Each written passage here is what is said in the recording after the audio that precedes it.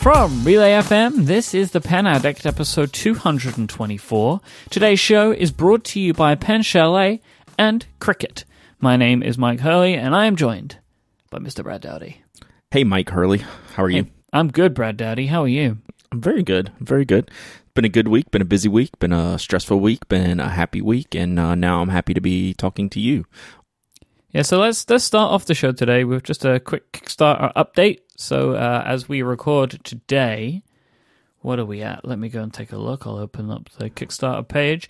You guys are at 478 backers, $45,160, which is absolutely fantastic. 21 days to go. Congratulations to you. Thank you. Congratulations to you both. Yes, thank you very much. So what does the last week look like? So I was realizing today how whacked out on last week's episode I was. I mean, I know we recorded for a long time, but I'm realizing this week how stressed out I was last week just with all the stuff going on at the same time. So this week, it's obviously calmed down some, right? Because you have that first initial burst. This is pretty much standard Kickstarter operating procedure. Like This is how it works. You get everything up front. You hope you do have a really good first couple of days. And then you kind of plateau, and then right at the end, you get another bump.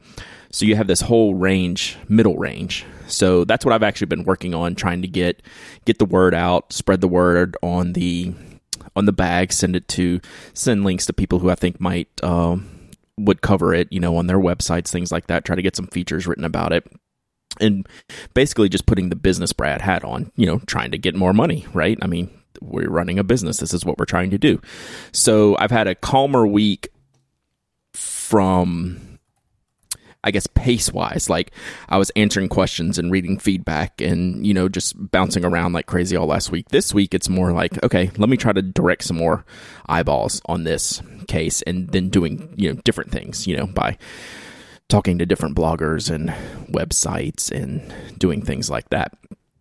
And then on top of that, we announced a stretch goal, which, Jeff and I have a stretch goal philosophy in general that we don't believe in stretch goals as they were traditionally done, especially in the early days of Kickstarter. So we didn't even have a definitive plan for this stretch goal when we launched.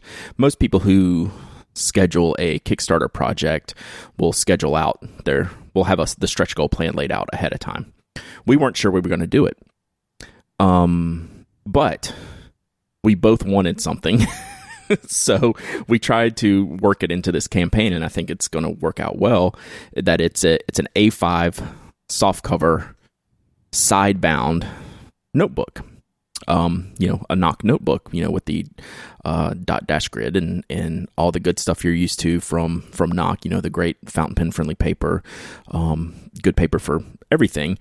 And importantly, it's side stapled. So people have been asking us to do a side stapled notebook for ages, and we're starting to work that into our lineup now. And we thought this was a good project to announce that. So a lot of people have already been adding. The stretch goal is for 50,000 to basically activate the notebook, but people are already adding, their pledges in, $10 or $20 based on their $10 a pack on Kickstarter, which there'll be much more than that after the Kickstarter. So people who already pledged for them. Yeah, to make it clear for anybody who doesn't, basically once the campaign reaches that level, the 50,000 level, all you need to do is add $10 to your pledge and you'll get the notebook, which is a big discount. Yeah, it'll be a big discount off of the full retail. And that's a way we can do this edition just for the Kickstarter project. This won't be a stock edition. If we we'll have to overprint. If for some reason we have 100 packs left, we'll sell them.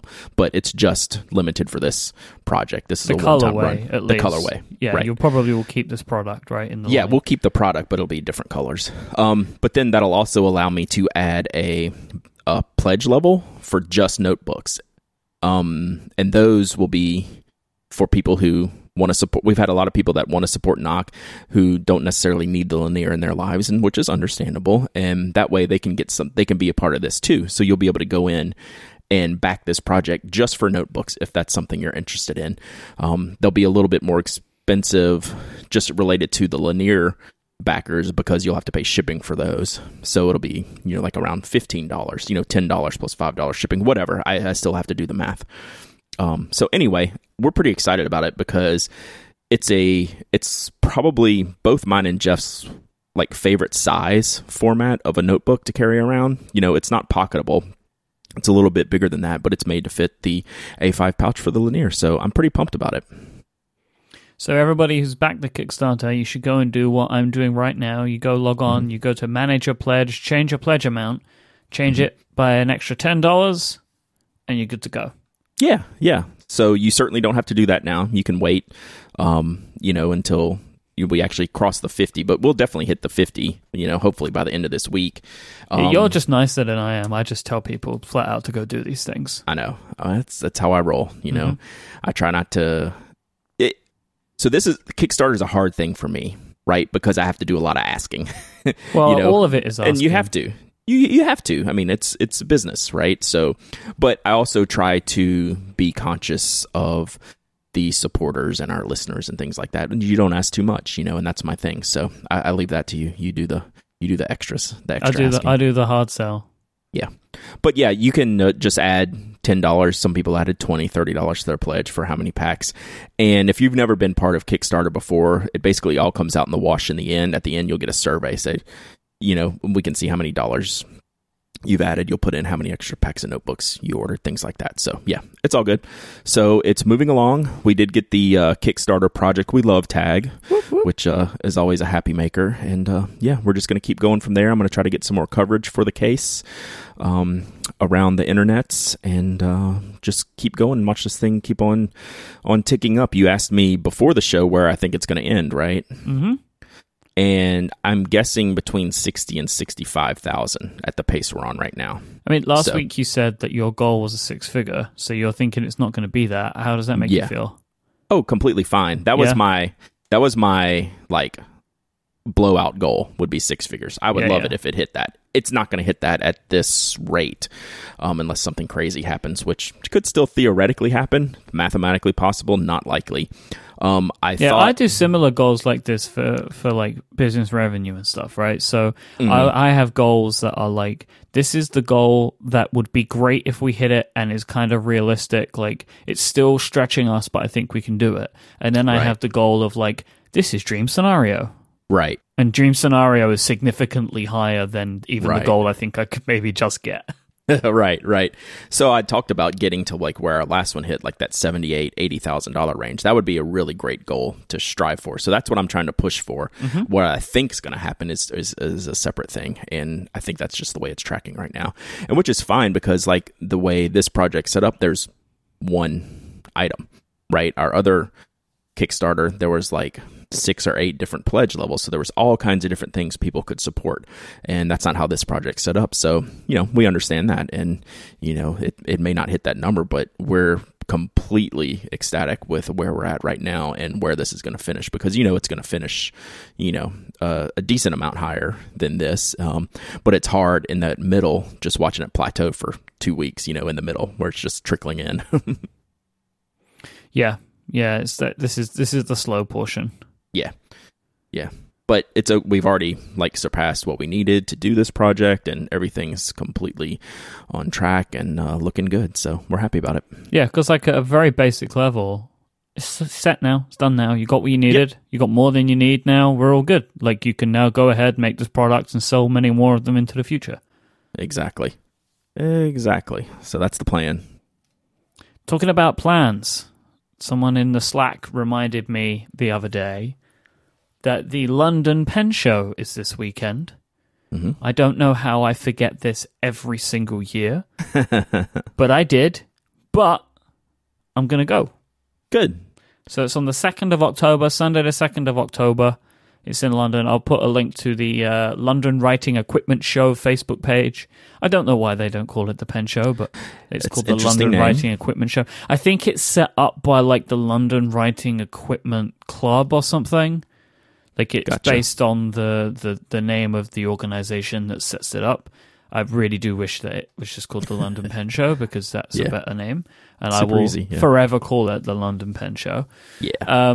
So I'm going to be making a visit. I don't know when because I've got some other stuff happening on that day. So I don't want to kind of be like, hey, everyone, let's go meet up. Right. But if you're going to the pen show, you may see me. If you do, come and say hi. I'm just basically going to look. I have absolutely no expectations about what they'll have.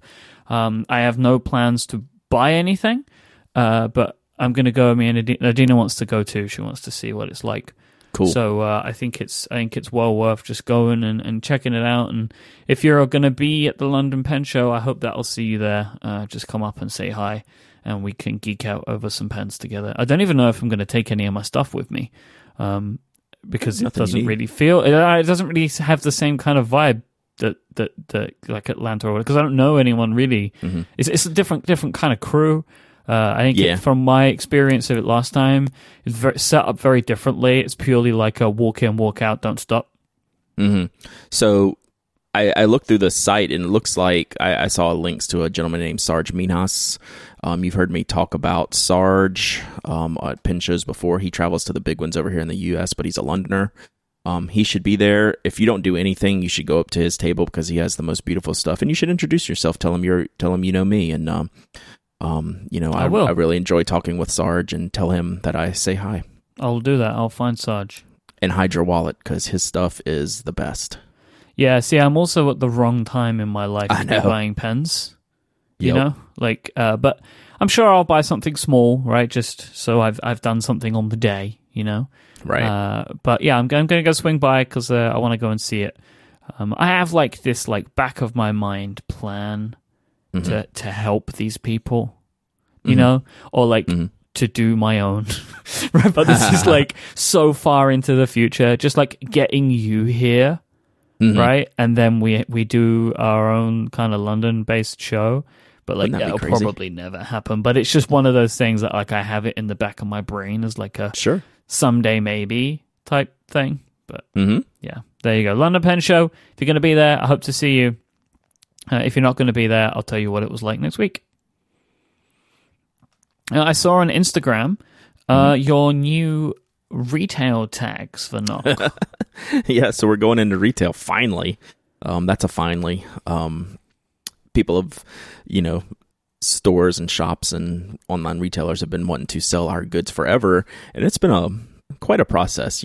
We've talked a lot about just Nock as a business and how we're 3 years on now, and how things are moving towards the future. And this is a huge goal of ours, to get into retail and have that kind of sustainable manufacturing. We found an outside manufacturing partner to help us out with this, to allow us to do this. So we have to do a few little things. We want to send, when we send the cases to retailers, we want them to be able to have, know what the product is, and, have a little thing for the customers when it shows up. So we just made some hang tags for the Brasstown and the Sinclair. So they came out really cool, and so we'll be Jeff and I will be hang tagging thousands of cases here in the very near future. So what's retail going to look like? Like, what is retail for Nock? Like, because you keep mentioning, but now you've got tags. It seemed like they're going to be displayed in places. So that's just in case they do get displayed in places like pen shows, brick and mortar stores, things like that. Like, some of our retailers have brick and mortar stores. Some of our retailers are online only. So there is a list of retailers that you're going to, but maybe you're not allowed to say yet. Right. We'll eventually, once we like really, really launch and know dates that the retailer is going to have these things, and that's all still like a moving target right now. Although it's in the terms of weeks, not months. Right? It's like it's coming soon. I think it would be really an easy job to guess. Oh yeah, totally. Yeah, like it's kind of a no-brainer type of thing. So yeah, it's totally obvious, but I don't want to say yet because I don't want to. There's no official release date yet, so you don't want to do that to your retailers. So nope. So yeah, that's just something we've done, knowing that this is kind of like a needed thing for retailers, and plus I think of it from like a inventory standpoint. They might need to slap a barcode on it so they know it's something. Know it lives somewhere as far as inventory goes. They might scan in, scan out, so they can add their barcode stickers to somewhere. So those are the kind of things I have to think about. I don't just want to send essentially a naked case. I don't want to send our belly bands because they're more likely to get damaged in transit and things like that. So hang tags it is. I'm excited to see what you do there. Yeah, it's coming soon. I just don't have a date yet. But like I said, we're talking weeks, not months. One last thing before we talk about Pen Chalet. It feels like the new field notes are just around the corner. Yeah, so I got the, hey, confirm your address, about a week ago? Mm-hmm. And they're doing, this seems to keep happening to us. So next week, we're recording 2 episodes on our usual that's day. right. Because you're going to be traveling, right? The week after. So we have a weird schedule next month. You know what's going to happen. The announcement's going to happen just after we finish recording, and then we can't talk about them for weeks. Yeah. So if anyone out there from Field Notes listening, just tell the world before next Wednesday, and then we can at least talk about them. We would appreciate that. Or just tell us, and we won't release it till after they release. Yeah, just tell let us. Know. Just send them straight, like FedEx them directly to me and Brad, like overnight those things. Yeah, we'd be very grateful. Get on that, Brian. This week's episode is brought to you by Pen Chalet. I love this company. I love working with Ron. Pen Chalet, I want to just break from the norm here, because you guys know everything about Pen Chalet, that they have all your favorite brands, they have everything you're looking for, free shipping on orders of $50 in the United States, they sell internationally, great shipping rates, 100% satisfaction guarantee. You know this because I tell you this every 2 weeks, and that's what I want to talk about today. This company supports this show more than anybody else. Every 2 weeks since they began, which was I feel like very close to when Relay started. Mm-hmm. And Ron has been with us and continues to sponsor with there's not even any question. He just will just keep doing it. We don't even talk about it. He's just keeps doing it. Every 2 weeks I send him an email, say, Ron, what you got for me? He sends me an offer, which is always amazing. This company helps support this show, which helps us continue making this show. And they also have great offers and great deals, so you can satisfy your pen cravings. So I want you all, as always, whenever you have a pen that you're looking to buy, go to penchalet.com first. penchalet.com. You click the podcast link at the top of the website, enter the password PenAddict, and you will get the code that you need to save 10% off anything at Pen Chalet. So you're doing 2 things by going there first. If they have it, you can buy it and support the show. If they have it, you can buy it and get 10% off. That's what I want you all to do. There is a special offer this week on that secret Pen Addict area. The Conklin Durograph in amber at 40% off. Now that is a big saving. I don't know much about this pen, Brad.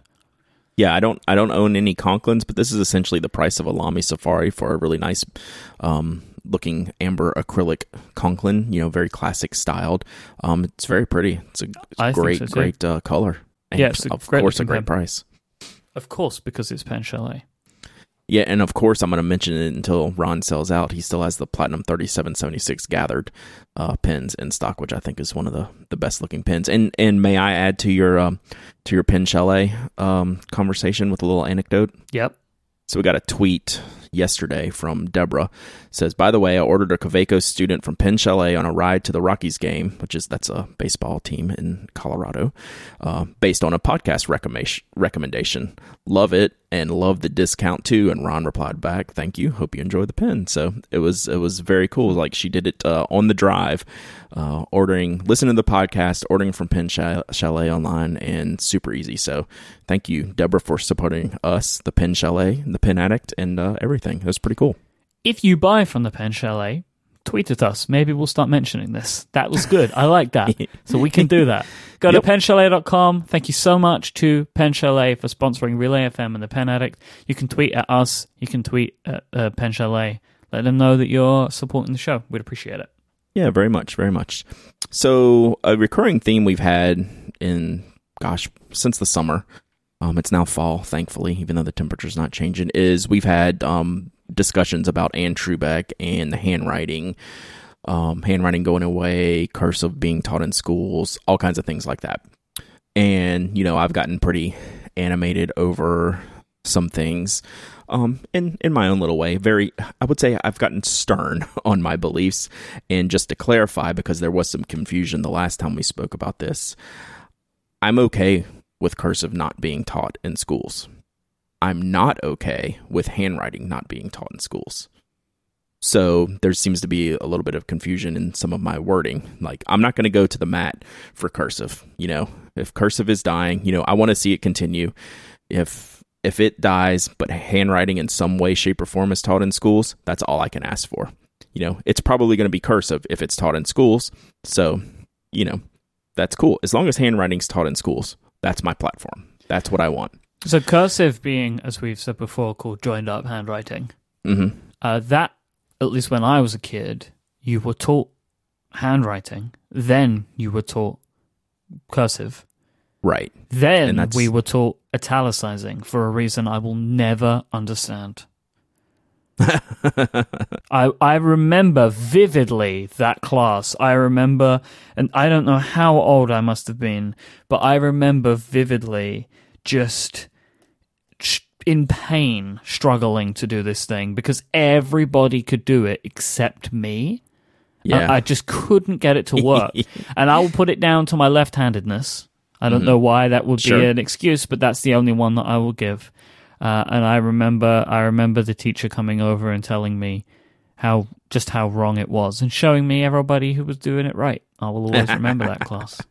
Yeah, I don't know why you ever had to learn the italic cursive stuff. That was weird. But anyway, so back on to Anne. Our friend Tony from Everyday Commentary wrote a massive, I guess you call it a Tony takedown. That's what he kind of does on some certain products. So this time he did it on the cursive handwriting. Basically, after we mentioned the New York Times op-ed piece that she wrote, and he went full lawyer mode onto his discussion. It's a really, really long post. A lot of people read it. A lot of people thought it was overly aggressive in trying to take her down.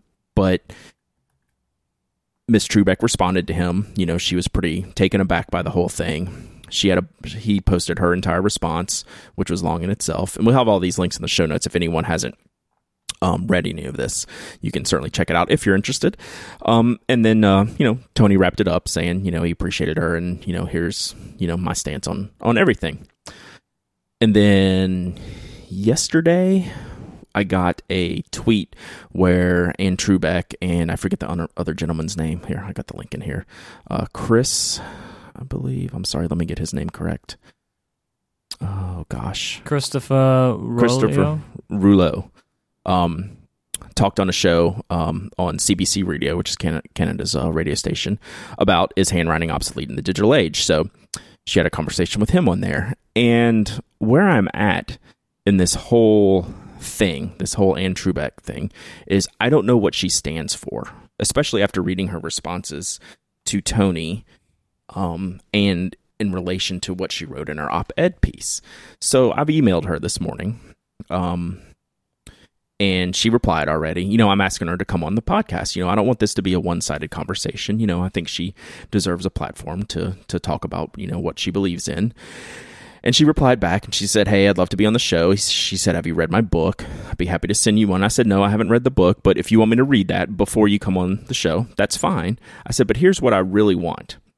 I said, this is my response to her. Then I haven't heard back. I said, well, we can definitely talk about the book. What I really want to wrap the discussion around is how you have been labeled as anti-handwriting and get your thoughts on that. What is your true stance on handwriting being taught in schools, cursive dying out, and things of that nature? That's where I'm confused. So, her book, Handwriting Just Doesn't Matter was the title of the New York Times article. I understand that she probably didn't write that headline. Mm-hmm. Most newspapers have their own headline writers. But the book is called The History and Uncertain Future of Handwriting. I think the message is getting lost somewhere on what she's really trying to do, just based on some of the wording of the New York Times piece. The title does not help. Handwriting just doesn't matter. The image they attach to it says end of an era. And especially at the end of the article where she says there will be no loss to our children's intelligence. I find that hard to believe. So I've offered her the opportunity to come on and discuss this. I'll be happy to discuss the book. We can discuss every part of the book she wants. I'll read it before she comes on if that's what she would prefer. But what I really want to know is what her stance is, because she's being made out to be anti-handwriting by everything I can tell. She may just be anti-cursive. that's cool. I've got no problem with that. Does she want handwriting taught at all in schools? Yes or no? That's it. That's what I want to know, what the stance is. If you don't want cursive taught in schools, great. Do you want handwriting taught in schools, period? That's all. I mean, I think it's that simple. I think this has gotten like way out of whack in what her stance is. The way I read her stuff, it makes me think she doesn't want handwriting, but the way she answers Tony and the way she answers questions on the CBC broadcast, it doesn't sound like that, but she never really says one way or the other. It's never clarified. Maybe because nobody's asking. Right. So I told her specifically, I said, that's what I want to know. I said, we can talk about your book all day long, but here's what I want to know, because you're being made out to be an anti-handwriting villain. Is that true or not? I don't want to keep banging on her. I don't want to put words in her mouth, you know? So we'll see. I will keep efforting that. She's already replied once, so we'll see if we can set something up. I'd like to have her on. And I told her, we're obviously biased towards handwriting on this show, but this isn't going to be some, sneak attack hatchet job. I want to come on and have a conversation, and here's what I want to talk about. I'll give her the floor, but I'm going to ask black and white questions. Do you believe handwriting should be taught in schools? Pretty simple to me. Watch your space, kids. So, on that subject that can get a little intense, we have maybe the exact opposite of that. Have you heard of PPAP, Mike? Well, this is one of those things that for whatever reason it hits a nerve with people, and then I start getting it sent to me in like a snowballing effect, and it is picking up, and I'm pleased we're talking about this today, because otherwise it's going to continue. You want it to stop. This is just something that seems to be a little bit of a meme now. It's this very peculiar song that has come from somewhere in Asia, I'm assuming. I don't know the exact origins of where this song comes from. There's kind of no information about it at all. And I cannot recognize which language some of the subtitles are written in. But it looks to me like an Asian language, maybe Korean or Japanese or something like that. But the song is in English, and it is called Pen, Pineapple, Apple Pen. So obviously people send it to me because it has both pens and pineapple in it. I'm well known for my love of pineapple pepperoni pizza, which Jason Snow introduced me to. So it is one of those things where it's just like the perfect crossover of things that I talk about and enjoy, right? Right. I can't explain what this is. I have no idea what this song is. It makes me uncomfortable to watch it. I watched it for the first time just before we recorded today. It will be in the show notes of this week's episode.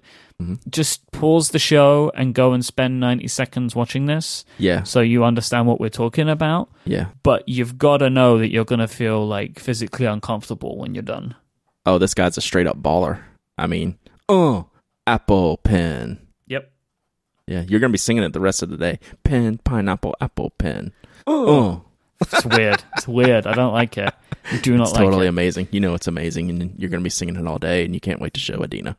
It's very Gangnam Style, I think. In yes. Kind of. Well, I mean, this thing's got 7.7 million views on YouTube right now. So how many of them are you? Something's going on.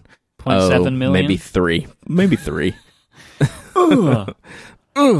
Apple Pen.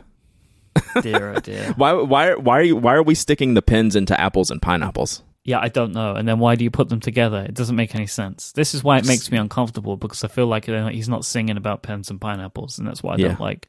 Right. That's why you can go, exactly, in there. Because he's freaking me out when he looks right into my eyes and makes that sound. It's not good. Yeah. It's not good. So we should stop doing it, because it's probably way worse coming from me and you. Oh, it's going to last at least another week. I'm pretty certain of it. Oh, yeah. This is, now I have Gangnam Style in my head. That is just a great song. Yeah, so what I will not be doing, I will not be showing this to my kids. Because the Gangnam Style never died. That took like a year to go away. This will not be viewed in my household. Well, as long as I can control it. Yeah, as long as I can control that. So, yeah. So, that's a thing. So we have a bunch more to get to on the show. We have a bunch of Ask TPA, and I want to have a little mini topic here that comes up in Ask TPA a lot, and it comes up in my inbox and Twitter feed a lot, and it's something we've covered before. But as it continues to, be a thing, I want to kind of revisit the topic of selling a pen. So we've discussed this plenty of times on the show, where to sell a pen. We get a lot of Ask TPA questions, where to sell a pen. I've never really kind of elaborated on things, and I've been doing that. I've done this a couple of times in the Pen Addict members newsletter, which is called Refill, which you should totally subscribe to. Mike will vouch for me. Love Refill. Sure. It's my Sunday afternoon email list thing that I read, newsletter. And it's the only newsletter that I receive that I will never delete until I've read it. Well, thank you, sir.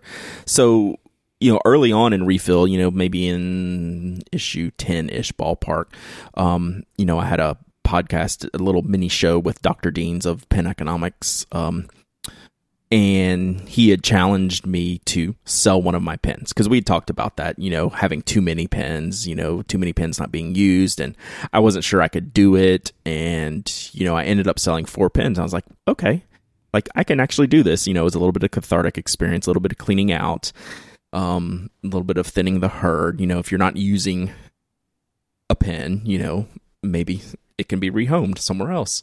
So that kind of falls into the why. Why do you want to sell a pen? Well, maybe it's you have too many. Maybe you have found the perfect one that's for you and you want to sell everything else that you've tried. Maybe you need the money for something else. I've been selling, I haven't sold any since that first batch of 4. And that was to buy other pens, use it to fund a bigger purchase or a different purchase, bigger, smaller, whatever it is. So the topic now comes up, well, how do you do that? Like, people who are following this show, who have bought fountain pens, or are new to the show, haven't really considered this topic, because you would never sell, like in the past, if you had like gelling pens, you just don't sell those. You didn't pay very much for them. But with fountain pens, you can actually recoup some of your purchase price. If you're not using the product, just like anything else, clothes, backpacks, cars, whatever, you can recoup some of that cost, use that money for something else. So there is a secondary market for fountain pens. And so the question always comes up, where and how do I sell my fountain pens? The first place I always send people to is probably the least thought of place, and that's the FP Geeks message board. I think it's probably the most reasonable group of people on a selling channel, where you can have, your post up, lots of people checking out the board. It's a good community over there, strong community. It's not the biggest. Fountain Pen Network is the biggest, but their classified section is high volume. Like, your post might go missed, like on Fountain Pen Network. If you're looking to buy something that's hard to find, I would look at Fountain Pen Network first. If you're looking to sell something, I'd probably go to FP Geeks first, because it's a little bit smaller, a little bit more manageable, but still you're getting enough eyeballs on posts to, if you want to sell something, that's a good place to do it. Another place that doesn't get thought of, and it comes up from time to time, and I mention it, is on Reddit. There's a board called PenSwap. That's actually a pretty decent place to sell. There's good moderators over there that, you don't necessarily, you never 100% guarantee that the transaction is going to be perfect, but they do a good job of managing, any bad seeds, just like FP Geeks. And that would be the same with the FP Geeks and Fountain Pen Network as well, though, right? Sure. That's what makes me exactly uncomfortable, by the way. Well, that's why people ask this question, because there's no perfect answer, right? I mean, eBay is not the perfect answer. And you notice eBay is not even on my list. That would be my last option, unless you're a seasoned eBay user. See, I would have thought that eBay would be the best one, because they have all the protections in place. Yeah. I mean, but you hear stories of people having to, run the gamut of getting all that fixed afterwards. Sure, but like FP Geeks and Fountain Pen Network, they don't even have a gamut to run. Right. Right? Am I being unreasonable here? Like, if the concern is, you have to fill out a bunch of paperwork and forms if the transaction goes bad, isn't that better than Tough Nuggies? No, because hopefully in places like FP Geeks, it's handled beforehand, if that makes sense, by not having a Wild West type of community like eBay where anyone and everyone can come through, even though that's a possibility. I mean, sure, but if something does go wrong, the likelihood may be less, like a lot less, but if something does go wrong, you're out of luck. Sure. There's no system in place to help you. Right. Okay. Right. That's just what I want to put out there, because maybe Sure. I'm talking as the person in fear, the person who needs these suggestions. But this is why I never sell pens. Right. I just don't want to deal with that. Right. That's why this is a topic, because there's not an easy answer. Right. There's no perfect answer. Even on the Pen Addict Slack sell trade channel. I mean, we never have any issues, but that doesn't mean there couldn't be an issue, right? See, I'm uncomfortable even selling my pens to friends because Right. I wouldn't want to do something bad, you know? Sure. Some people would rather not have a friendship with the people that they're selling to. So if you're looking to sell a pen and you've never done it before, like, go to FP Geeks and browse around, see how other people are doing it, see what the community's like. And, you're going to have a certain comfort. If you really want to sell these pens, you're going to have to jump in somewhere, be it FP Geeks or eBay. There's never going to be somewhere that gives you the perfect warm, fuzzy feeling that everything is going to go absolutely perfect. I mean, there's no such thing. So, Yep. My advice is just that, is spend some time browsing first. Unless for some reason you have an emergency and need to sell things quickly, that's a different story. Someone mentioned yesterday on Twitter when we were talking about this that Instagram is a good way to do it if you want to post things. But then again, you're in the same place. You may not know, who's buying from you and things like that. But if you're actually looking to move things quickly, Instagram's actually not a bad idea. Because you can post pictures and then you will have direct message conversations with people, I guess. Yep, and I follow a couple people that do sell pens, like some pens that they restore, some really beautiful stuff, and then they sell the pen through Instagram. I thought that was kind of cool. Not to hammer on this, but if there's no rules and regulations, then it doesn't matter where you do it. Like, really, the Instagram is as good as any forum. Yes. Yes. So I've had success. I just sell things directly on, I'm lucky in that I have a platform to be able to do that. So, and who doesn't want the pens of Brad Dowdy, So, speaking of which, I think I've come up with 7 more that I'm about to sell. Whoa, you're going to get the skinny on the show? Get people, get the pump primed, as it were? I guess. I mean, I've listed them all out. I need to go work on pricing and figure out what boxes I have and get all the specs of the pens and stuff. But what are they? I want to know what they are now. I'm not telling you yet. Is there anything I might want? I mean, you know me. There's probably always something you want. Yeah, that's true. There's actually, here, I'll give you a shocker. There's actually 2 orange pens. Yeah, see, that's what I'm thinking. I'm wondering what orange pens you have to go, because I might want one. Yeah. Yep, You're going to tell me? No. Conversion See, I don't rate. get anything. I got the Lanier, but whatever. I don't get anything for free around these parts, kids. Oh my God. Nothing. You're going to go there? Nothing. We're like the from most this guy. fortunate people on the planet. From you? From other people, yeah. I get lots of stuff, and I'm very happy. I like to pay it forward. But yeah, these are all pens that I've bought with my own money. I want to make that clear. I never sell anything that was given to me. Okay, I'll give them away. away. Yeah, that's a good system. Oh yeah, I don't hold on. I've given away tons of pens. Selling pens is harder because actually if I'm buying a pen, it's usually for a reason because I want it for some reason. But sometimes you fall out of love with that pen, and it's time to move on. You got other things. I am saving up for a pen, which is why I have these on the market. It's that Sailor 105th anniversary, which we talked about. Oh, you're saving for because you give it. thing. I just like it. I just like to do it because I know you hate the 105th anniversary. Sounds so dumb. I'm not going to disagree with you there. That's pretty funny. It's just like, oh, here's a round number. But it's a cool pen, so I'm saving up for that. So I'm on the waiting list. Crazy Bobbles in the chat room gave a little story that I have to read out because I think this is kind of funny in like in a macabre kind of way. Still chuckling at one auction I saw where someone is selling 2 Sailor pens. The photo shows his credit card bill and a Bic next to it, painting a depressing story that they have bills to pay and had to resort to Bic. It's kind of sad, but at the same time, you can't help but laugh. Yeah. I am not selling the Sailor Pink Love. That will be a hard one to part with. Sorry, Christine. I'm going to launch a Mission Impossible style heist with like rappelling from the ceiling to get that thing. So you better have it in some tight security. I do. Highly secure. This week's episode is brought to you also by a new sponsor, and that is Cricut. Brad, I think you're going to like this one. And there might be an interesting story in the middle of this ad that you may not know about, Brad. Yeah. So Cricut is a company that was founded in the pursuit of the perfect polo shirt. The founders of Cricut were unhappy with the polo shirts that they were finding on the market, so they decided that the only way to get what they were looking for was to go out and actually make them themselves.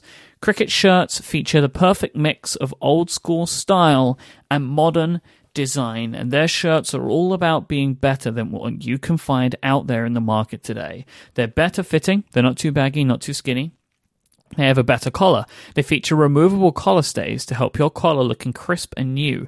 No more ruffled up bacon collar. Bacon collar, right? This is the thing where, you got like a polo shirt. I like it. And you've been wearing it for a while and it goes like kind of wavy. It looks like bacon. Yeah. So they have these little collar stays, and I got a bunch. Like I got a couple of shirts from Cricut. I'll talk about those in a minute. But they also sent some extra collar stays, so you just pop them out like when you're washing it and stuff. But you have extra ones. You pop it in, and it keeps the collar nice and crisp. This is what you usually get on like nice, expensive dress shirts and stuff. So that's a really, really smart addition. Cricut have a better shopping experience. They have no hassle-free returns and exchanges, and they have better fabric. All of Cricut shirts are super soft, 100% certified organic cotton to make their shirts as comfortable at the 19th hole as they are on the 18th. Brad, what's the 19th hole? So the 19th hole is the bar you go to after you finish your round of golf. So there's 18 holes generally in a general round of golf. So a lot of golf courses will have a bar for you to come in, settle up your bets with your friends, grab a bite to eat, grab a few beers, and they call that the 19th hole. That's the meeting place after your round. So you hit the bar, and they're generally called the 19th hole. And Brad, why specifically do you know this?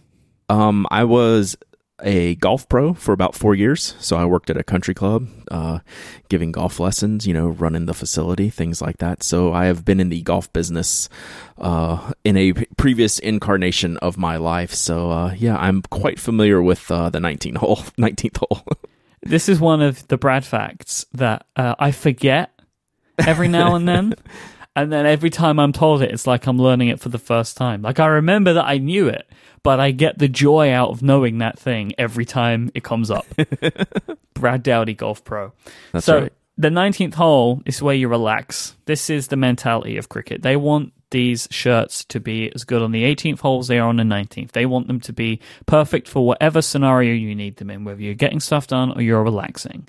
That's what it's all about. And their clothes fit the bill. They look great. The colors are great. I had a lovely green polo shirt.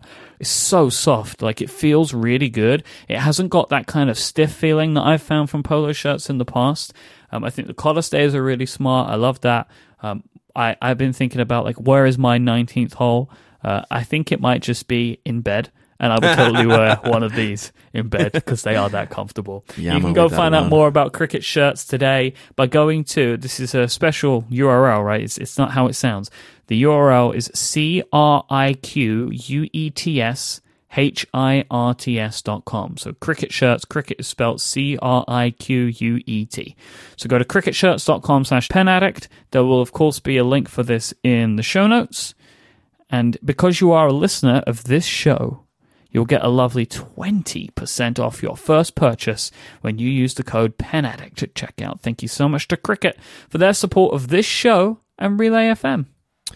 So one other thing you may or may not know under #BradFacts, I worked for Brooks Brothers as well. Are you familiar with Brooks Brothers? No. It's the historic men's brand, if you will, started in the 1900s. Are you familiar with Marks and Spencer? Yeah. So Marks and Spencer ended up buying Brooks Brothers like in the 90s or 2000s, something like that. But anyway, it was considered a higher end men's and women's traditional clothing shop. So one of my favorite products, I've just looked through this Cricut stuff while we're talking. They actually have a long sleeve shirt. Yeah, I have one. That looks like the shirt I used to have at Brooks Brothers. That was my favorite long sleeve polo shirts. You don't find good quality long sleeve polo shirts. You can get short sleeve anywhere. These long sleeves look killer. So I'm gonna have to get in on the long sleeve Cricut shirt action here after the show. Yeah, you should. I'd never had or never even seen a long sleeve polo shirt before, and it was kind of interesting when I got it. I was like, "What is this? I've never seen this before." And I was like, "Oh, this is kind of nice. This is different." So yeah, so that's one of my favorite clothing items. But it's just generally a fall winter thing here, which we don't have too much. So I miss them when I don't get to wear them. So I'll be checking these out as soon as we're done. Awesome. All right, what's up next? Ask TPA time. Hashtag Ask TPA time. Yes, it is, and we have a couple. This first email is pretty cool. I'm excited about this first email, and we have a couple other email Ask TPAs, and they have a bunch of Twitter questions. So if I don't get to them all today, I'll save them for next week and keep them coming in because we have a lot of shows to fill early in these next coming weeks. So we will be getting to lots of Ask TPA questions. So keep sending them in. But this first one is from a listener named Pablo, and he's from Mexico City, which he lets me know in the title of his email, and I thought this was really... Hola, Pablo. This is really cool. He says, "Hey, Pen Addicts, I write to you from Mexico City. I must say I'm not really a knowledgeable pen user and consumer. However, I have the good fortune of living with a wonderful woman who happens to be a true pen addict. Excellent. She is a devoted fan of your show. She's starting to build her own collection. She bought a Pilot Vanishing Point, a Lamy Vista, a TWSBI Eco, and... if she knew I was butchering the names of her pens, she would have a fit." And I think the Pilot Custom 74, he says. "Even though she is really fond of pens and is learning every day, she has not written to you or anything. She's a bit shy that way. I write this because I wanted to ask if you could say hi to her in an upcoming show. I know it would mean a lot to her, and surely it means a lot to me. Her name is Patricia. Your show is great, and know that you guys have a loyal listener in Mexico City. All the best, Pablo." How awesome is that? That is awesome. So I will now say hola to Patricia as well. Hola, Patricia. We're so glad you listened. And it sounds like Pablo knows what's right here. So he is looking out. And Patricia, you looks like you have a guy that wants to feed your pen addiction. So yeah, Patricia, you could use this the next time you want to buy a pen and Pablo's like, "Oh, I'm not so sure." You can just say it's his fault. That's right. Because he's making you more and more of a pen addict, right? By having you be getting a shout out on the show.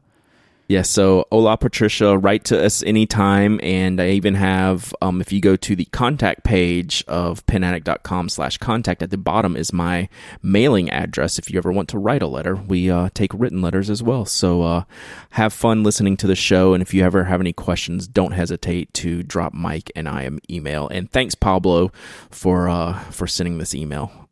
I really like the idea of written Ask TPA, so I'm going to propose something which you may end up regretting. I would like to do, at some point in the future, a full episode of written Ask TPA. Okay. So, ladies and gentlemen... So we need to pick a date. Well, just start sending them. Because, look, they're going to get sent forever. That's what I'm saying. We need to say, like, in November, this date, have them in before then. It gives people, like, a month to start sending in letters, and we'll do that. You pick a date. Yeah, just it's on your mailbox. So, here, we'll pick a date right now. But let's just give everyone, how about exactly a month? October 26th, have your letters in, because we will be recording that day for the November 2nd show, which we will do all written Ask TPA. So, we'll put a link in the show notes to my P.O. Box address. So you can get your letters out and give you a few weeks to get them in the mail and get them in front of my eyeballs so we can prepare for that show. Great idea, Michael. Awesome, and we're going to remind you as we run up now to that episode. So you need to get them in by October 26th to have a chance to have your letter read out on the show. Perfect. All right, so next Ask TPA is from Oscar. And this is kind of a timely one, and I wanted to bring it up just to discuss the Pelican Hub. So Oscar wanted to know With this year's Pelican Hubs wrapping up, I was wondering what your thoughts are on this event, which takes place all over the world on the same day at the same time, as well as they're spending a small fortune on sending out goodies. This year's Hubs received a bottle of Edelstein Ink of the Year, pen sleeves, and a notebook for every participant. Do you think that is something that may expand to other brands taking part in similar events? What they do is kind of amazing. Did you follow any of the posts on that? I linked to them in this week's refill. Aziza and Steven in Amsterdam helped host one. Joe from Gentleman Stationer in Nashville helped host one. We sent some things from Knock to the one in Washington, D.C. I know the Pelicans Purge was involved in the Philadelphia one. It's kind of a big deal. And Pelican puts a lot of time and effort and money behind this event. So what do you think about this, Mike? Why do they do it, do you think? I mean, it's just a marketing event, and they want to give something back to their, Pelican's one of those brands that has loyal customers, right? I mean, there's an entire blog, which I just said, the Pelicans Perch. People it's one of those brands that they follow, like you follow Apple, right? So they want to give back to those people by saying, hey, we're going to have this event. We'll have someone in all of these towns that will be, basically they call them the hub master, where they'll send all this products to, and you plan this get together on this date and this time, and you talk about Pelican stuff. But it's really not. I think it's awesome. I think it's awesome that a brand like Pelican, a long-standing brand, is giving away free gifts to anybody who loves their kind of stuff enough that they're willing to kind of get together with other fans. I think it's awesome. This is like an extension of the Pen Show idea, right? Mm-hmm. And Pelican are being very smart, and they're kind of centering them around them. And I think it's a really smart idea. I think it is an idea that is, with no offense to anyone, smarter than what you tend to see from pen companies. Who typically are very kind of old school and by the book and not doing much that changes. I think this is one of those things where it's like, yeah, good on you guys. Yeah, so they sent out so like the hub master would basically say, I have 12 people RSVP'd for these events. And it's basically like a local pen meetup. So you get to meet other people that you may not know in your area that are into fountain pens, so it has that added benefit. Mm-hmm. But they sent full bottles of the Edelstein Ink of the Year, Aquamarine, I think is this one, to each participant. Like if you went to this event, you came home with like a full bottle plus all this other swag, all from Pelican, at no cost. That's kind of amazing. That's a huge expense for them. Yeah. But I think it's worth it from a marketing standpoint. It's an expense on both ends, right? They're losing the sale potentially. Mm-hmm. You can have your own opinion on whether they would have got it in the first place, but they're also shipping them.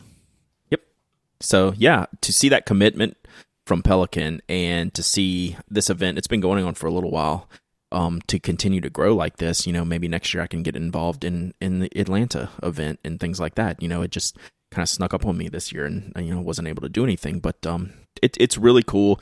I'd love to see other companies be more involved with the local communities of pen fans and online communities of pen fans. It gets all of us together to talk about the things we love, and to have someone as big as Pelican to be behind it.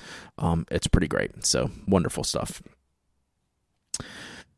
Speaking of ink, Michael, how do you test ink and organize all the inks you own or like? Do you use an ink journal, separate cards like I see in many online reviews, something else? Do you record pen and ink combinations?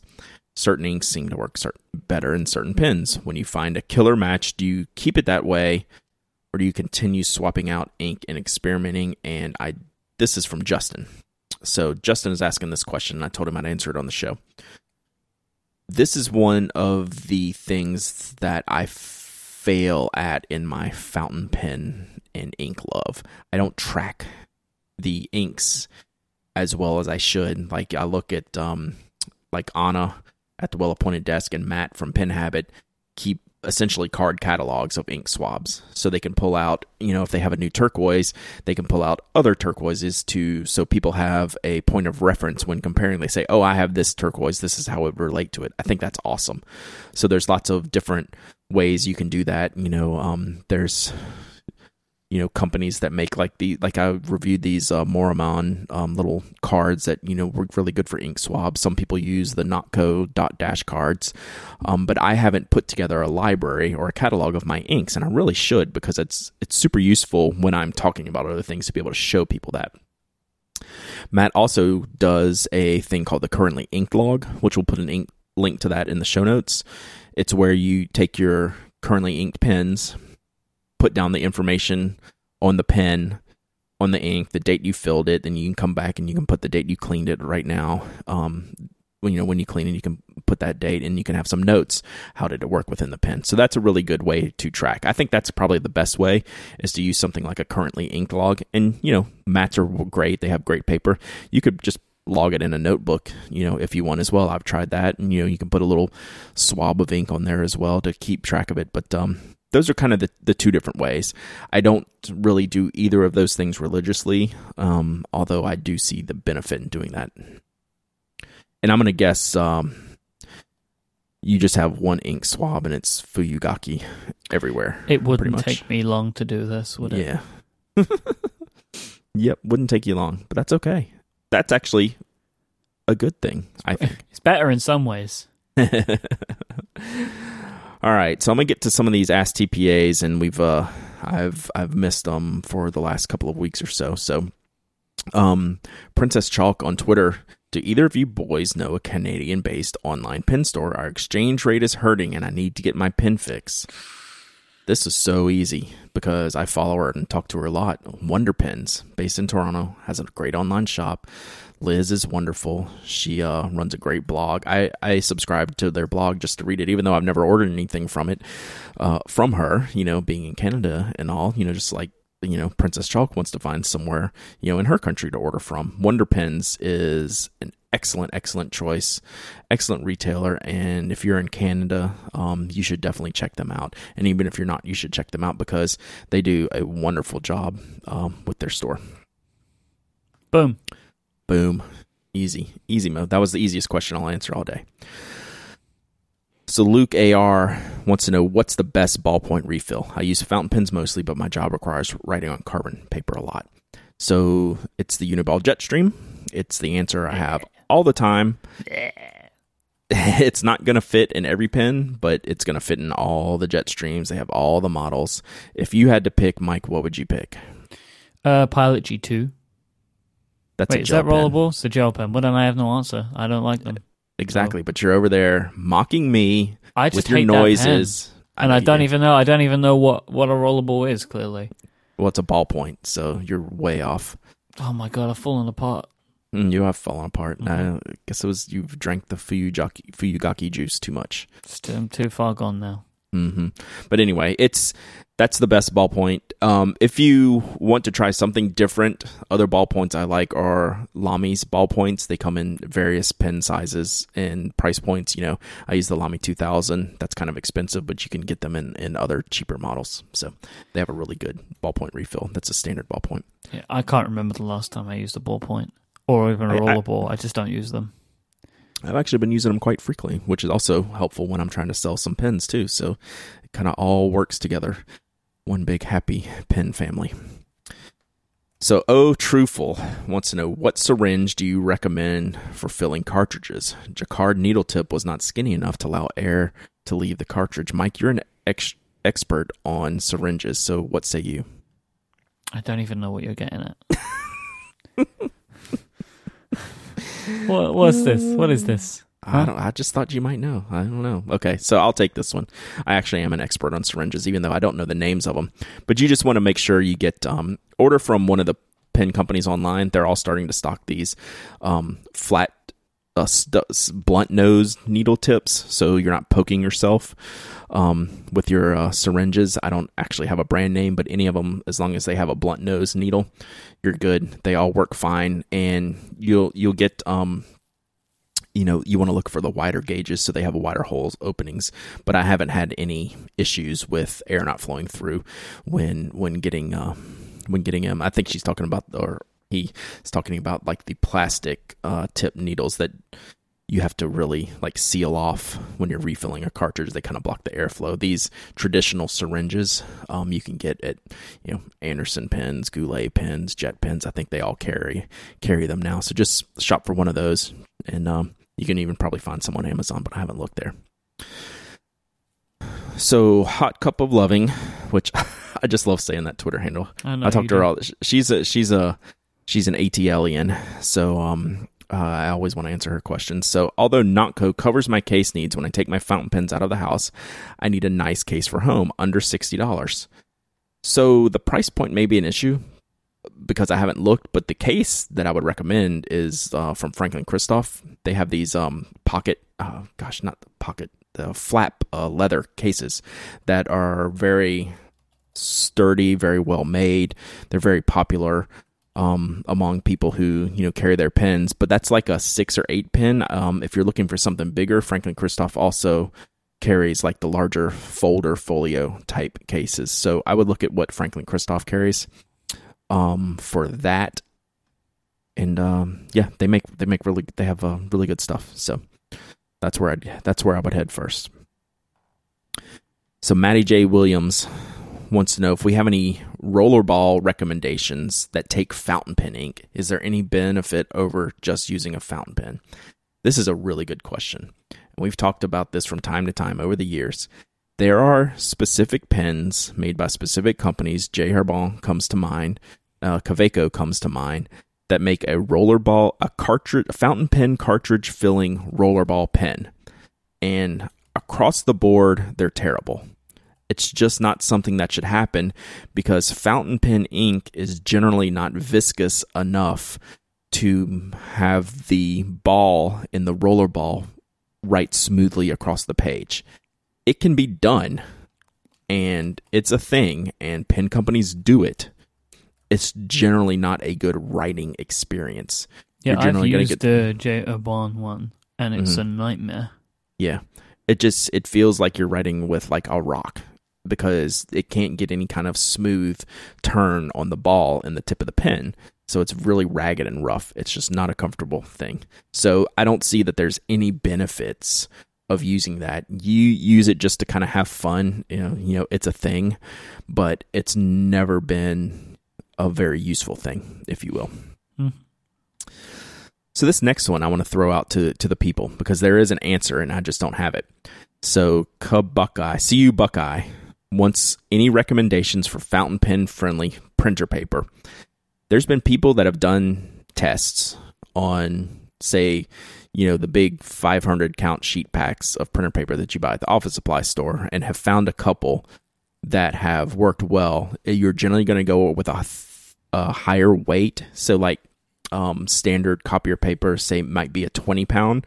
I think the 24 and 32 pounds might actually be a better thing for you to use and to at least test. But there are people, and I'll throw that out to through the chat room and to the listeners to email me, what fountain pen friendly paper, like brand and spec, have you used that have found to be a good quality fountain pen experience? Because some people might want to sneak that into their office and get everyone drinking the fountain pen Kool-Aid, like I did when I forgot what a rollerball was. Yeah, we're so into fountain pens. Who knew, right? Mike didn't even remember what a rollerball is.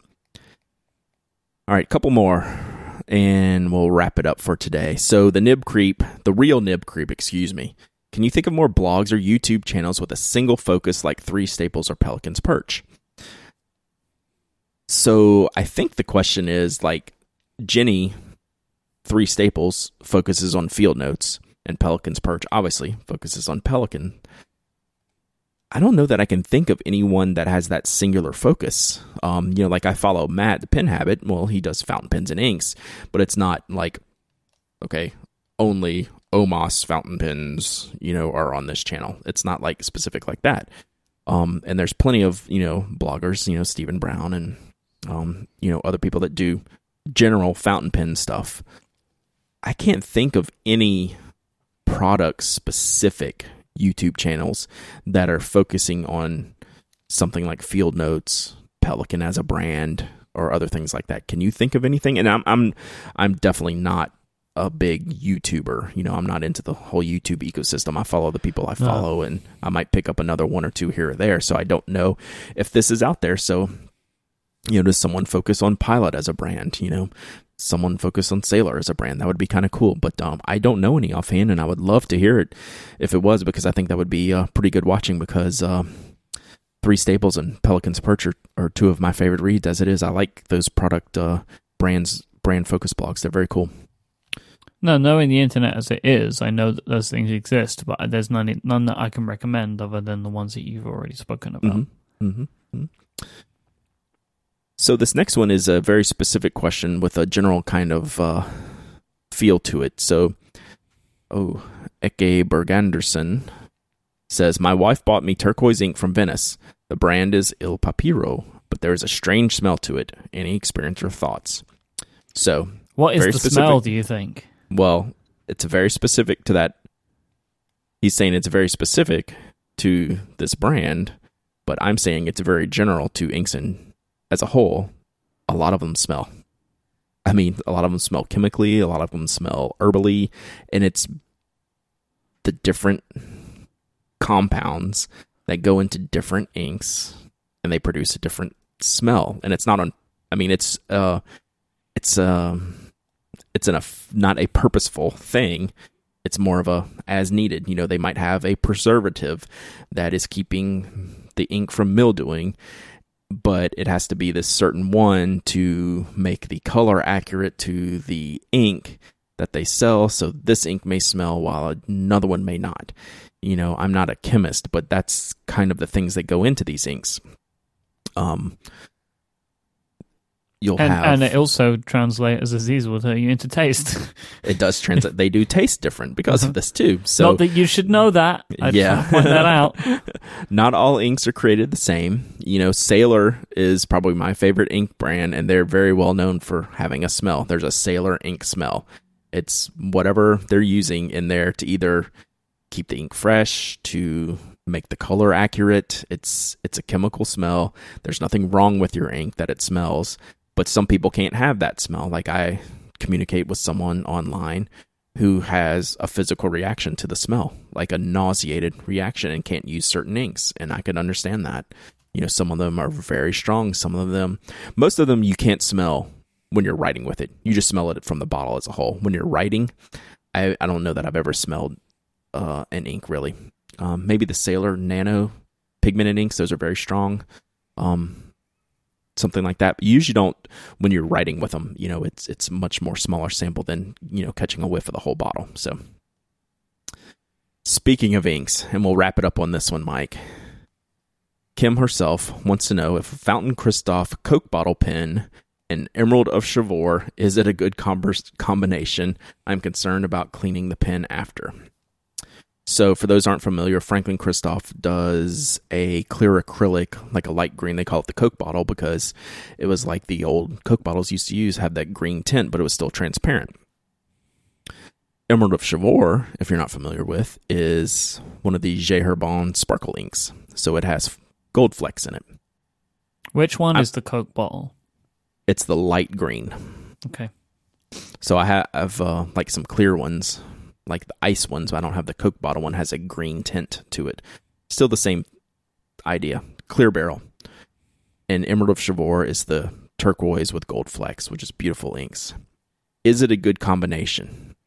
I'm going to go with yes. And I don't think it's going to stain your pen. It could. But, I mean, if you're leaving it in there for a month or two, I think you'll be fine. I don't think Emerald of Chivor would stain your Coke bottle pen more than any other ink would stain your Coke bottle pen. I mean, J. Herbon makes decent inks. The gold flecks certainly aren't going to stick. It might be harder to clean out. I don't think it's going to damage your pen. Those inks are just not easy to clean regardless. So no matter what pen you're going to use that ink in, it's going to be an issue. I don't think having the clear demonstrator barrel like the Coke bottle pen is any different than any other pen in this particular case. But you usually don't see it. You usually don't see it. Yep, I would agree with it. But I would do it. I'm just going to use that pen. I just want to make sure I use that pen a lot and not leave it sitting for a week. But that's more because of the Gold Flex stuff clogging up the nibs and the feeds, as opposed to what it will do to the barrel. I don't think it'll necessarily do anything to the barrel. Right. I mean, I have one of my old Franklin Christoph Model 45s. I think not the 45, whatever, the small pocket one when they first came out with the Fire and Ice, and one of those is kind of tinted blue, but that's okay. I mean, it's probably like from Konpeki, something pretty normal. But by the next ink you fill it with, you don't even see it. You know, you do see it if it's going to bug you a little bit. You know, when it's empty laying there, you can see it a little bit. I mean, that's just kind of the deal with that pen. So, my voice is shot, Michael. Yeah, you've answered so many questions today. You're gonna have to take a break now. Yeah, I'm gonna take a break, get something to drink, maybe at the 19th hole. Good idea. And yeah, we'll have a little party afterwards. So, if you want to find our show notes for this week, which is where you can also find a link to the contact page at the Pen Addict, so you can get that address for our write-in Ask TP episode, go to relay.fm/penaddict/224. You'll find links there for everything, including to our lovely sponsors, Pen Chalet and Cricket. Go support them because they help support us. If you want to find Brad online, you can go to penaddict.com, knock.co, and he is at penaddict on Instagram and at Dowdyism on Twitter. I am at imyke, IMYKE on Twitter, Instagram, and currently, for probably just a limited time, Snapchat. I'm trying Snapchat, Brad. Whoa. And, yeah, let me know how that works out. I'm trying to be down with the kids. Federico convinced me, told me to stay relevant, so I'm trying my best. Yeah, Federico convinces me on a lot of things. That is not one of them. I have tried, but nope. So you can hit me up on Snapchat, at least for the time being. I'm kind of letting people send me stuff and that kind of thing. So see how it all goes and dive in head first. Nice. Thanks so much for listening. We'll be back next time. Until then, say goodbye, Brad. Goodbye, Brad.